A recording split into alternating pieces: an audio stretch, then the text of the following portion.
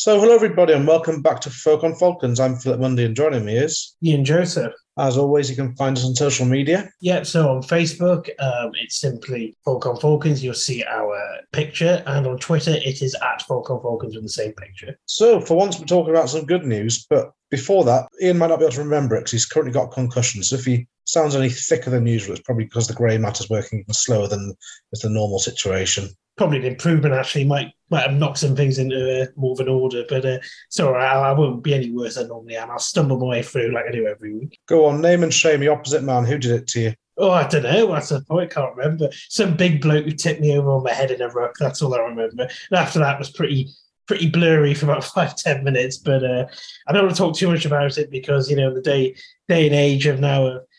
Protocols of head injuries, I think I'll keep quiet because I don't think I was setting a good example by staying on for the rest of the half. But never mind, I'll brush that under the carpet. So, if we go back to the main match in hand this weekend, I don't know quite how we can go from such a poor performance against Bath one week when we've got all the fans to going back down the country to the southwest and having one of the best halves of rugby that I can remember as a Falcons fan in quite a long time.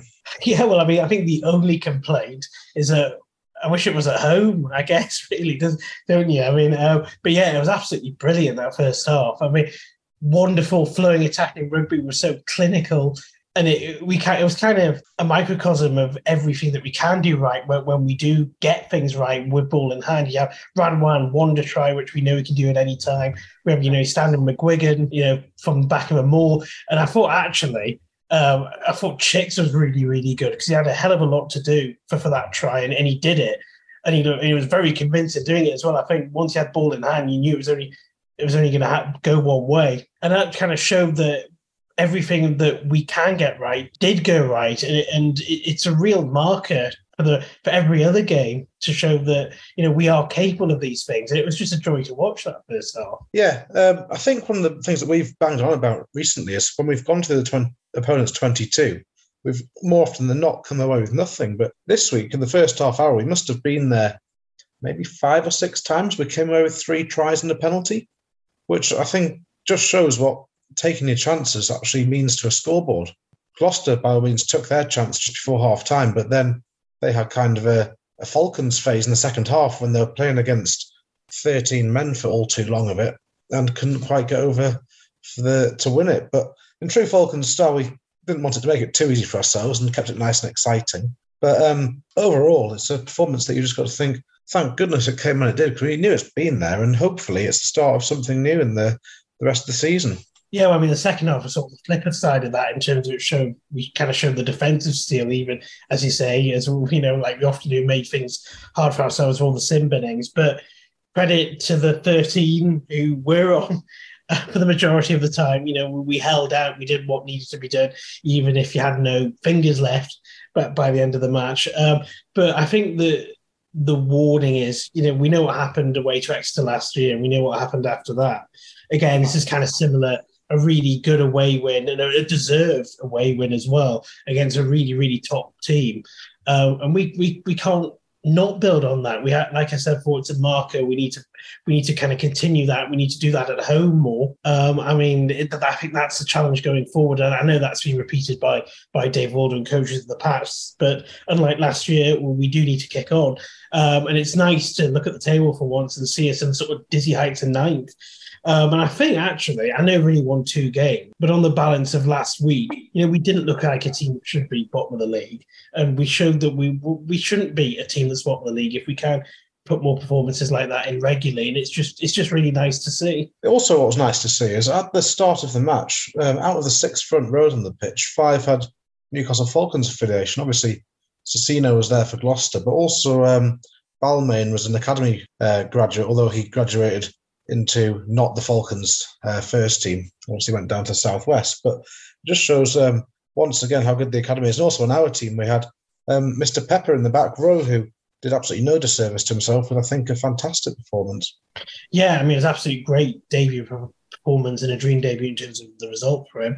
And we've said this before over the past couple of years, that we do actually, especially the forwards, have some really, really good talent coming through. And players who have sort of slipped into position, sort of had a late notice or because of injury or whatever it may be, and have not done a disservice at all and just haven't looked out of place. And Pepper is obviously another one off the conveyor belt that we can use no matter what the situation, and obviously that's a great strength. Yep, and then just behind the scrum at scrum half, we had another academy boy, Mickey Young. It's quite a while since he's been in the academy, but I think he played one of his best games I've seen for a long time. He looked at times like a sprightly young running scrum half, and I don't know what he had for breakfast that morning, but he needs to have it more often because it just suddenly looked like he's wound the clock back 10 years. Excellent game. Yeah, well, I mean, as much as you can have sort of an assist in rugby, he sort of gave the assist for Chick's try, didn't he? I mean, obviously Chick had a lot of work to do, but it was all kind of started by him. And yeah, I agree, he probably put in his best performance for a very long time, possibly since, well, it is a good couple of years ago. I remember that home game against Sale where he completely dominated Bath de Klerk, didn't he? And it was almost sort of that levels, really. It could have just been one of those days where everything clicked for us and people even like Mickey Young kind of were playing at absolute top levels. And, I guess to get a win at Gloucester, all those things have to kind of go in your favour. Well, another thing that has to be said is when you say all things clicked, Brett Connon, he's not always been the most reliable with his boots in the past, but not a problem on Saturday. 5 out of 5, and they weren't all straightforward ones either. So at the end of the match, when you look at the scoreboard, you think, well, thank goodness he had his kicking boots with him because it certainly made a difference. Yeah, and it's nice for one of these results where it can be tight and it does go in our favour because we have been consistent, picking off the tee in a game. Again, it's kind of going back to what I said before, where we've set the marker down, both as a team and individual levels. Challenge now is to carry that on, especially, please, at home, because we would love to see that performances like that, both as a team and individual performances at that level at Kingston Park more regularly. Yeah, and then outside 10, it got a bit interesting with the backs that we had out because obviously international call-ups, injuries, whatever you want to call it. We ended up with quite a makeshift backline. It had actually functioned reasonably well. We had Penny at 12, obviously not his natural position. We had Ben Stevenson at 13, and I think someone's had a word with Ben Stevenson about his defence because he was defending in to out, not turning his shoulders in, as I've criticised him for in the past. And we looked quite strong in defence. Then out on the wings, we had Radwan with another one of his specials, and Oyetinbo at fullback, who he's got a bit of the cocky about him, I think, in that he always just seems to slither through the first tackle. When you look at him, he's not a small man, but he's quite slightly built. But he's got kind of this sort of ability just to get halfway through a tackle that he doesn't have the right to get through and make the extra yard or two to get the defence on the back foot. Yeah, I mean, with Oyetinbo, it'd be interesting to see what happens with him, actually, because as we know, he's on loan from Saracens, I think, until January. Is that right? Around about then. So I guess, is there a decision to be made for the club? Because I think he has impressed in his time. I know he's mainly sort of had Premiership Rugby Cup games. And is this his first start in the league? I think it may have been. Last week he played as well. Last week he started. Okay, so he's had a couple of starts in the league. And I don't think he's done a disservice. I mean, obviously Bath game was very poor, but you can obviously, it's not necessarily anything to do with him. But I think there's a decision to be made there, whether they can extend that. But obviously it depends on what Saracens want to do and whether once we do get our internationals back, if there's a need to have him there. But it's interesting. I think as a loan signing, it has worked. Certainly has. Other things that worked was giving the ball to Radwan and letting them have a run at them because once again, Carreras is not going to win try of the week, so I think Radwan will, and that's 2 weeks in a row. He scored an absolute cracker, obviously flying finish last weekend, and then this week he just got the ball and said he'd run around the whole of the back line. And once again, he just showed what pace he's got and the fact that he's been very hard done by just to be thrown in now to an England squad to hold some tackle bags early every week. And he's still probably, I'd say, the best finisher in the country as far as backs go. Yeah, well, it's good to see that he's starting to get some form back, and obviously him scoring tries is going to build it on that and his confidence. But we all know it's obviously preaching to the choir here in terms of if he does get a bit of space, then you know what's going to happen. He's having to score. We will come very close to scoring, or he's going to make opposition players and fans very, very worried. And the more he can kind of replicate this form and obviously score tries, the more we can get back to the absolute blistering form we had a couple of seasons ago, which really put him in the limelight. And we all know he's capable of that. I just think both in terms of his form and in terms of the team, if they can give him that space, we know that more often than not, he's going to cause trouble. So yeah, again, let us hope we can kind of be consistent in that and giving him good possession and space and opportunity to score for us. Yeah, there are a few other good parts of the game which I think need mentioning. One was it was nice to see a line-out move work for once. I do like a set piece that comes off, and as you've already mentioned, Callum Chick's try was a bit of clever play at the front of the line-out with, I think it was Muapola at the front, and it was a little get it back down the short side and pop it inside to Callum Chick, who bundled over. A couple of other things to note. One was that McGuigan's got everything in his locker. He did a 30-yard kick to touch one point, which beautiful to see. And it was nice to show the backs that you can actually kick the ball into touch and not just hoof it aimlessly down the middle. But I think then shortly after that, the backs got into the habit of hoofing it aimlessly down the middle. So they might have been telling McGuigan that they've got a certain set play that they need to focus on. I don't know.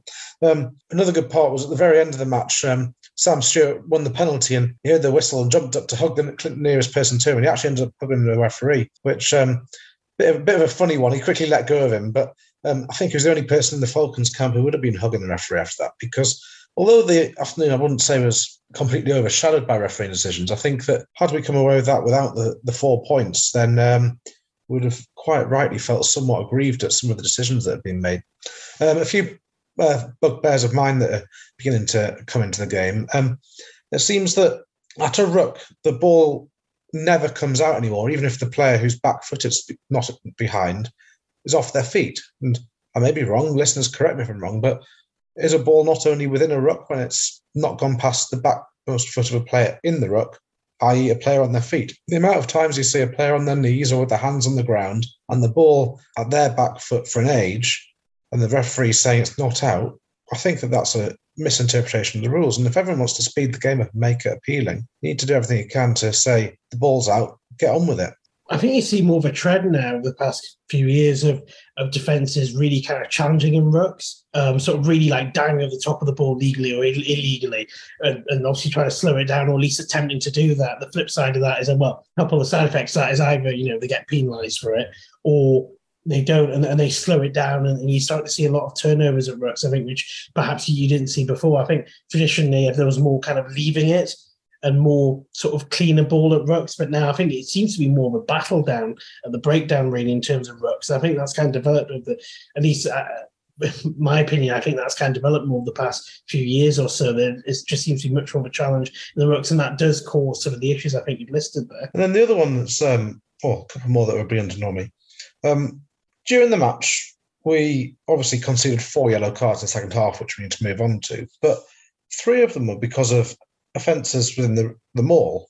And for all we score a lot of points through the drive and maul, it's beginning to annoy me a bit, the refereeing of the maul. It seems it's so heavily biased in the attacking team's favour now that as a defending side, if you concede a line out within 10 metres of your own line, you're either going to give away a penalty, a sin bin, or a penalty try, or a normal try. And that seemed invariably what happened. And a lot of the time, the maul was going down because someone lost their balance, then the maul piled over the top and everyone fell down. But there's a time in the second half when one of the Gloucester players fell down the maul and it collapsed, and the referee just said, oh, well, here's a scrum to the Falcons now because the ball stayed in there. And I'm sorry, but there's nothing in the laws saying that if someone falls over, if they're a defender, it's a penalty or a yellow card, and if they're an attacker, it's just kind of play on.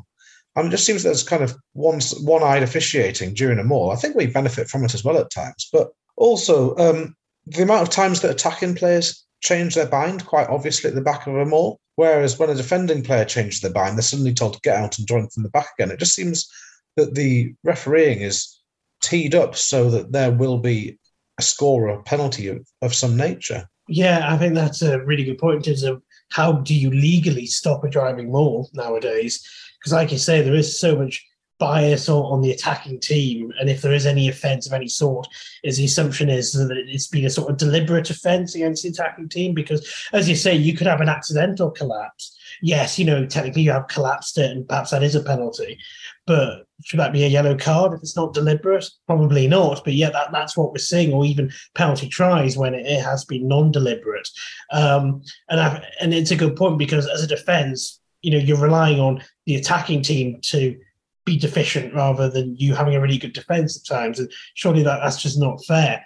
So it does raise an important question, as you say, so how do you stop driving mauls now? And it is a really tough one, and I'm not quite sure how you answer that really, apart from like you say, does it depend on just the attacking team being deficient, or the attacking team maybe being caught, changing their mind, and them carrying out an offence? But you don't tend to see that very often. I guess there are a couple of ways you can stop it. One is just push harder, which is easier said than done. The other is just to drive them towards the line. But I also think that too often referees basically let the attackers line up, get ready, and then drive whenever they want to, when, in my eyes, the more stationary, but that's a different one for another day. But the easiest way to stop them all is not to form it and don't engage. You see it very occasionally, a team stand off and then kind of one of these funny situations where you've got a load of players not wanting to be offside, but then no one's tackling them. It's kind of a bit of a deadlock. But I think if you're not going to challenge in the line out, standing off is probably the easiest way to defend them all, because it suddenly means that they've got to go and have a normal tackle. And with the pre-bind laws now, I'm not sure if it's just from a ruck. I might have to go and check the law book. But if there's just one of you in there, you can collapse it. And I think it's probably the easiest way, but it's very seldom used. I mean, maybe it's one of those things that's quite difficult to sort of successfully pull off, because I suppose you'd have to get it exactly right for it to work. And our team is willing to kind of risk that, I suppose. I mean, they'll have their set drills for how you try and defend these, or both in mauls and we've seen it before, standing off in rucks and not committing to rucks like that too. I guess it's maybe just too much of a risk and the teams don't want to do it. But, you're right, it is there to be used. And we have seen it used, quite amusingly down the years at times. But I think because it's so sort of unusual, you just kind of don't see it really at the top level, and when stakes are so high, because I think it was ridiculous if it didn't work really. And then what you just said, the word there, ridiculous. One thing that I'm beginning to find ridiculous is the length of advantages now in professional. You don't see it so much at the amateur level. Normally at the amateur level, it's kind of referees got their head screwed on. An advantage doesn't last for about 15 minutes. But it seems now that if there's a penalty advantage anywhere on the pitch, it's just interminable. It never ends unless perhaps one runs 80 yards. Whereas at the amateur level, it's kind of you get a good 3 or 4 goes at it, and then you just keep playing. But at the professional level, they just seem to last forever. Well, yeah, you can get teams sort of halfway down the pitch before the whistle's blown for it to go back, or they're stuck there doing about 20 phases, side to side or whatever, or we didn't even need to necessarily go any forward. As you say, it's the kind of time elapsed. They don't even necessarily have to make much distance. And you're right, at the amateur level, you may have a couple of phases or something until someone drops it or whatever. But generally, it is only a couple of phases or so, and then you get a clear idea of whether any advantage is going on, or the referee blows, and that's perfectly reasonable. I mean, that's what it is. You see if there's the advantage or not. But you're right, professional level, it can go on for, well, I would literally several seconds, which is far too many seconds than it should be, really. Because I remember a few weeks ago watching at Kingston Park. I can't remember whose advantage it was, but there was one where the team had given the advantage about the halfway line, and they went down about the 22, and then they're blown. So obviously they knocked it on or something, and it was blown back to go back the halfway. And there was a good several phases of play before they blew back to go to advantage, where they've been playing for so long and they've got a good amount of distance and they just lost it. But yeah, that is definitely a trend that you're starting to see now. Yeah, except if you're Mickey Young making a break and the referee blows you up straight away, as happened at the weekend when he was clean through. For some reason, it was pulled back. I think it's because the TMO had shouted to the referee to blow it as a penalty, and the referee got excited and forgot that there was actually an advantage there as Mickey Young ran into an acre of space with no one near him. Yeah, so if we just move on to the second half, obviously in the second half, we did make it difficult for ourselves, but at times we had 13 men on the pitch. Well, for about 3/4 of the second half, we had at least 14, if not 13. And at times we were defending with 12 when people were down with carrying a knock or something. And it was a Herculean effort, and I think that to a man, every single one of them really showed that they had the guts and the desire to win, which perhaps we doubted in the previous week. Well, I think they just kind of did the defensive basics, didn't they? They didn't give much in terms of the gain line. They made the tackles, and that's really all you can do at a basic level for the defence, especially so if you're a man or 2 men down in our case at several points. You need everyone to do their job, and quite simply they did. And even though we were men down, defence came on top, and you literally cannot ask for more than that when your hands are, on the pump and you're desperate trying to hold on to a lead. So, yeah, exactly right. Credit to all of them. Very much so. So, if we look forward to the next few weeks, obviously next week it's not a league match. We've got the Premiership Cup match against Northampton. If we win that, then we're in a pretty good position in the Premiership Cup campaign. So let's hope we do. And then following that, there's a match against Exeter, which hasn't been scheduled with the biggest brain box doing the fixture list, I don't think. Well, yeah, I mean, first of all, we'll touch on the Northampton game. As you say, it's in the Premiership Cup. I think it's still in our hands. If we do win that, we can still get through the next round. So it's all to play for. And obviously, we are at home. Didn't do particularly well away to Northampton this competition not so long ago. But I mean, in many ways, it's such a lottery, this competition. And we have shown that we can actually win games in it. And we know that we do have the players who can perform in this competition. So, let's just hope it's an entertaining game of rugby, which obviously goes in our favour. The extra one, exactly right. I'm not, who came up with Friday evening kickoff when they obviously got the Football World Cup. Sorry, England are playing USA in the World Cup. Absolutely bizarre that they would pick that as the day to play Exeter that weekend. I mean, all right, long-suffering season ticket holders will go along, and I suppose some of us will, watch the England game on our phones. But I mean, if you're trying to attract crowds on a Friday night, then perhaps having a clash with an England World Cup game probably wasn't the smartest thing in the world. But yeah, so perhaps we shouldn't expect the biggest crowd for that one.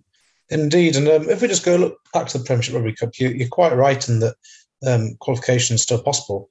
But it would seem that Worcester and Wasps have now been expunged from the competition's history, which makes the league and seeding system incredibly odd because initially, it was meant to be the top positioned team in each group went through semi-finals plus the best second place. And the leagues it's one of these funny things where you got 3 different pools, and there's going to be 5 teams in the first pool, which I think contained Worcester, and then 4 teams in the other 2 pools. But because of those matches being wiped from the record, we're going to end up with second place teams having played different number of games to each other. So this match is going to be Northampton's final match and our final match. But after our final match, we'll have played 3 and they'll have played 4. So if we win this match, we'll have 8 points from 3 games. They'll have 12 points from 4 games. So are they going to do a points per game sort of calculation or some other bizarre sum? And if you look at the other group, then you've got the teams that have been unfortunate enough to play Wasps and Worcester. It's just, let's put it mildly, a bit of a something show. I mean, I guess half the fun will be seeing how they sort of work out how the qualification works, really. Obviously, very much unprecedented, but I guess your guess is as good as mine as to how they're going to... You could have almost sort of a Duckworth-Lewis system, couldn't you? Or like you say, points per match or points difference score or something to try and sort of get teams to qualify. But yeah, absolutely bizarre, really. I guess we'll just have to wait for some sort of official word. But at the end of the time, end of the day, rather, we have to win. I think to have a chance, is that right? I mean, I know obviously the Watson must have gone, but I think we still have to win, really. So, for us, we know what we have to do to stand a chance, and that's win. So, got to do that first and foremost. Yeah, it's dead simple what they'll do. They just make sure Saracens get through. That's what normally happens. Yeah, obviously, yeah. Anyway, obviously a reasonable amount of other rugby played this weekend. There was also the Rugby League semi-final, which I was fortunate enough to go to. So I watched the Falcons match back later on, but that one didn't finish quite how we wanted it with obviously a last-minute drop goal. But it was quite a spectacle, and it was also nice to see that the Rugby League fans down in London, a lot of them are coming for their big day out. And it was really nice to see the kind of the Rugby League sort of people on the tube, because it's not the normal sort you see going up to the Emirates on a Saturday afternoon. And then following that, it was quite good fun because I went to watch a Newcastle United match in a pub in central London. And whilst I was in the pub, I bumped into a couple of chaps on the table next. We never met them before. And they had 2 spare tickets to the Barbarians versus All Blacks on Sunday. So before I know it, they're giving me the spare tickets, refusing any sort of payment in lieu apart from beer. And there we are, got some tickets. So thank you very much to Mr. Idle and his friend for sorting me out them. Very grateful. And if you're listening, thank you. Well, I guess we've got to touch on it, the internationals. I'm not eating humble pie. England did hammer Japan, as we expected. And then suddenly Eddie Jones seems to be regarded as a genius again. But when you put the national press to one side, if you know anything about rugby, you know that the next 2 weeks coming up, it's going to be a completely different kettle of fish. Well, yeah, they were talking about, this is a confidence boost England needs, and, sort of not really. I mean, Japan, I suppose, they're no mugs, and, we know that they can cause problems, but, it was always only going to go one way, and it was a case of kind of how many rather than the result. And it was very much. I mean, I actually only saw about that last half an hour or so when I got back in from playing myself, from what I can remember. And it was a procession. I mean, it was just, and like I said, it was a case of how many England were going to get, really. But as you say, it's going to very much be a harder test coming up for England. I think, we can kind of put what little excitement there was over the win over Japan to one side, firmly to one side. Yes, very much so. I think anyone that's followed England over the last few years will certainly be aware that a victory over Japan certainly doesn't mean that we're steadying the ship. Elsewhere in the internationals, there was quite a bit of excitement.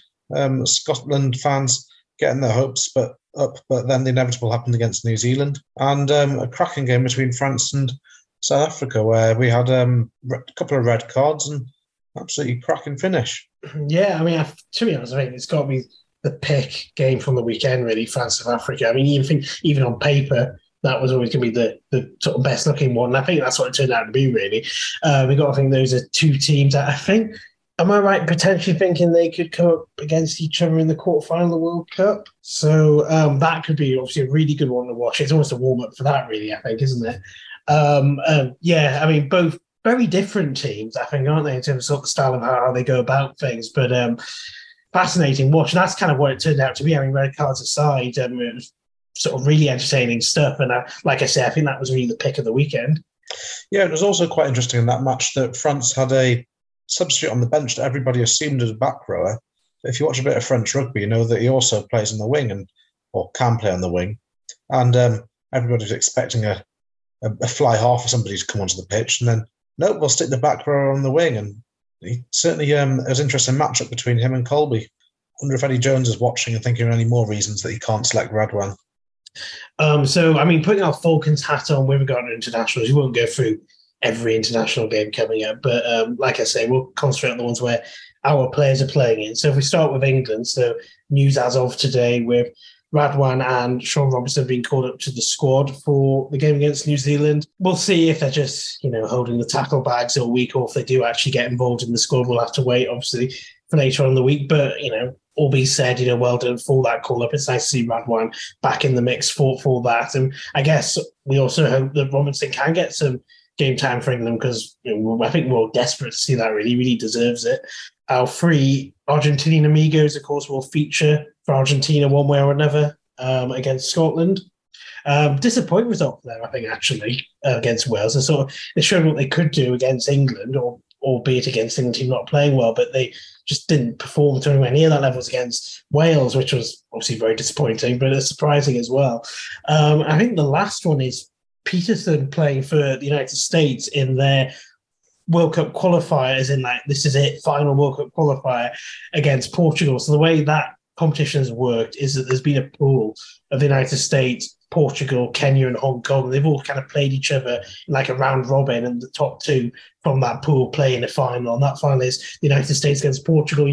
I suppose you would expect the United States to win that, so we would expect Peterson to play in the World Cup. But obviously, good luck to him with that. So again, our Falcons hats on, and I think that's it, isn't it, for our Falcons internationals to keep an eye on this weekend? Yep, unless anybody getting called up for bizarre countries, I don't know the nationality of them. That's right. So if we move on into the weekly roundup, we'll start with the Premiership. On Friday night, Bath pipped Leicester by a point. Very strange that Bath, who languishing bottom of the league, and we thought we were very lucky to get a losing bonus point too last week when we played poorly, ended up beating last season's champions. It's a very strange season this year. That was 19 points to 18 at the Rec. Then on Saturday, obviously we beat Gloucester 27 points to 21 down at Kingsholm, and at Sandy Park, Exeter came out 22 points to 17 victors over London Irish. On Sunday, Saracens won against Northampton, an extremely high-scoring affair, 45 points to 39 down in London. And it's interesting to note that once again, losing bonus points left, right and centre. So every match this week was a 5-point game, if not 6, depending on the number of tries scored. So who says rugby's boring these days? So that leaves the Premiership table as follows. Saracens out in first, 100% record still, 43 points, 9 out of 9. Sale in second on 28. Northampton on 24. Harlequins on 22. Gloucester on 21. Exeter on 20. Leicester and Bath both on 17. We're now in ninth with 13, also with Bristol there. And then in last place, we've got London Irish on 10 points.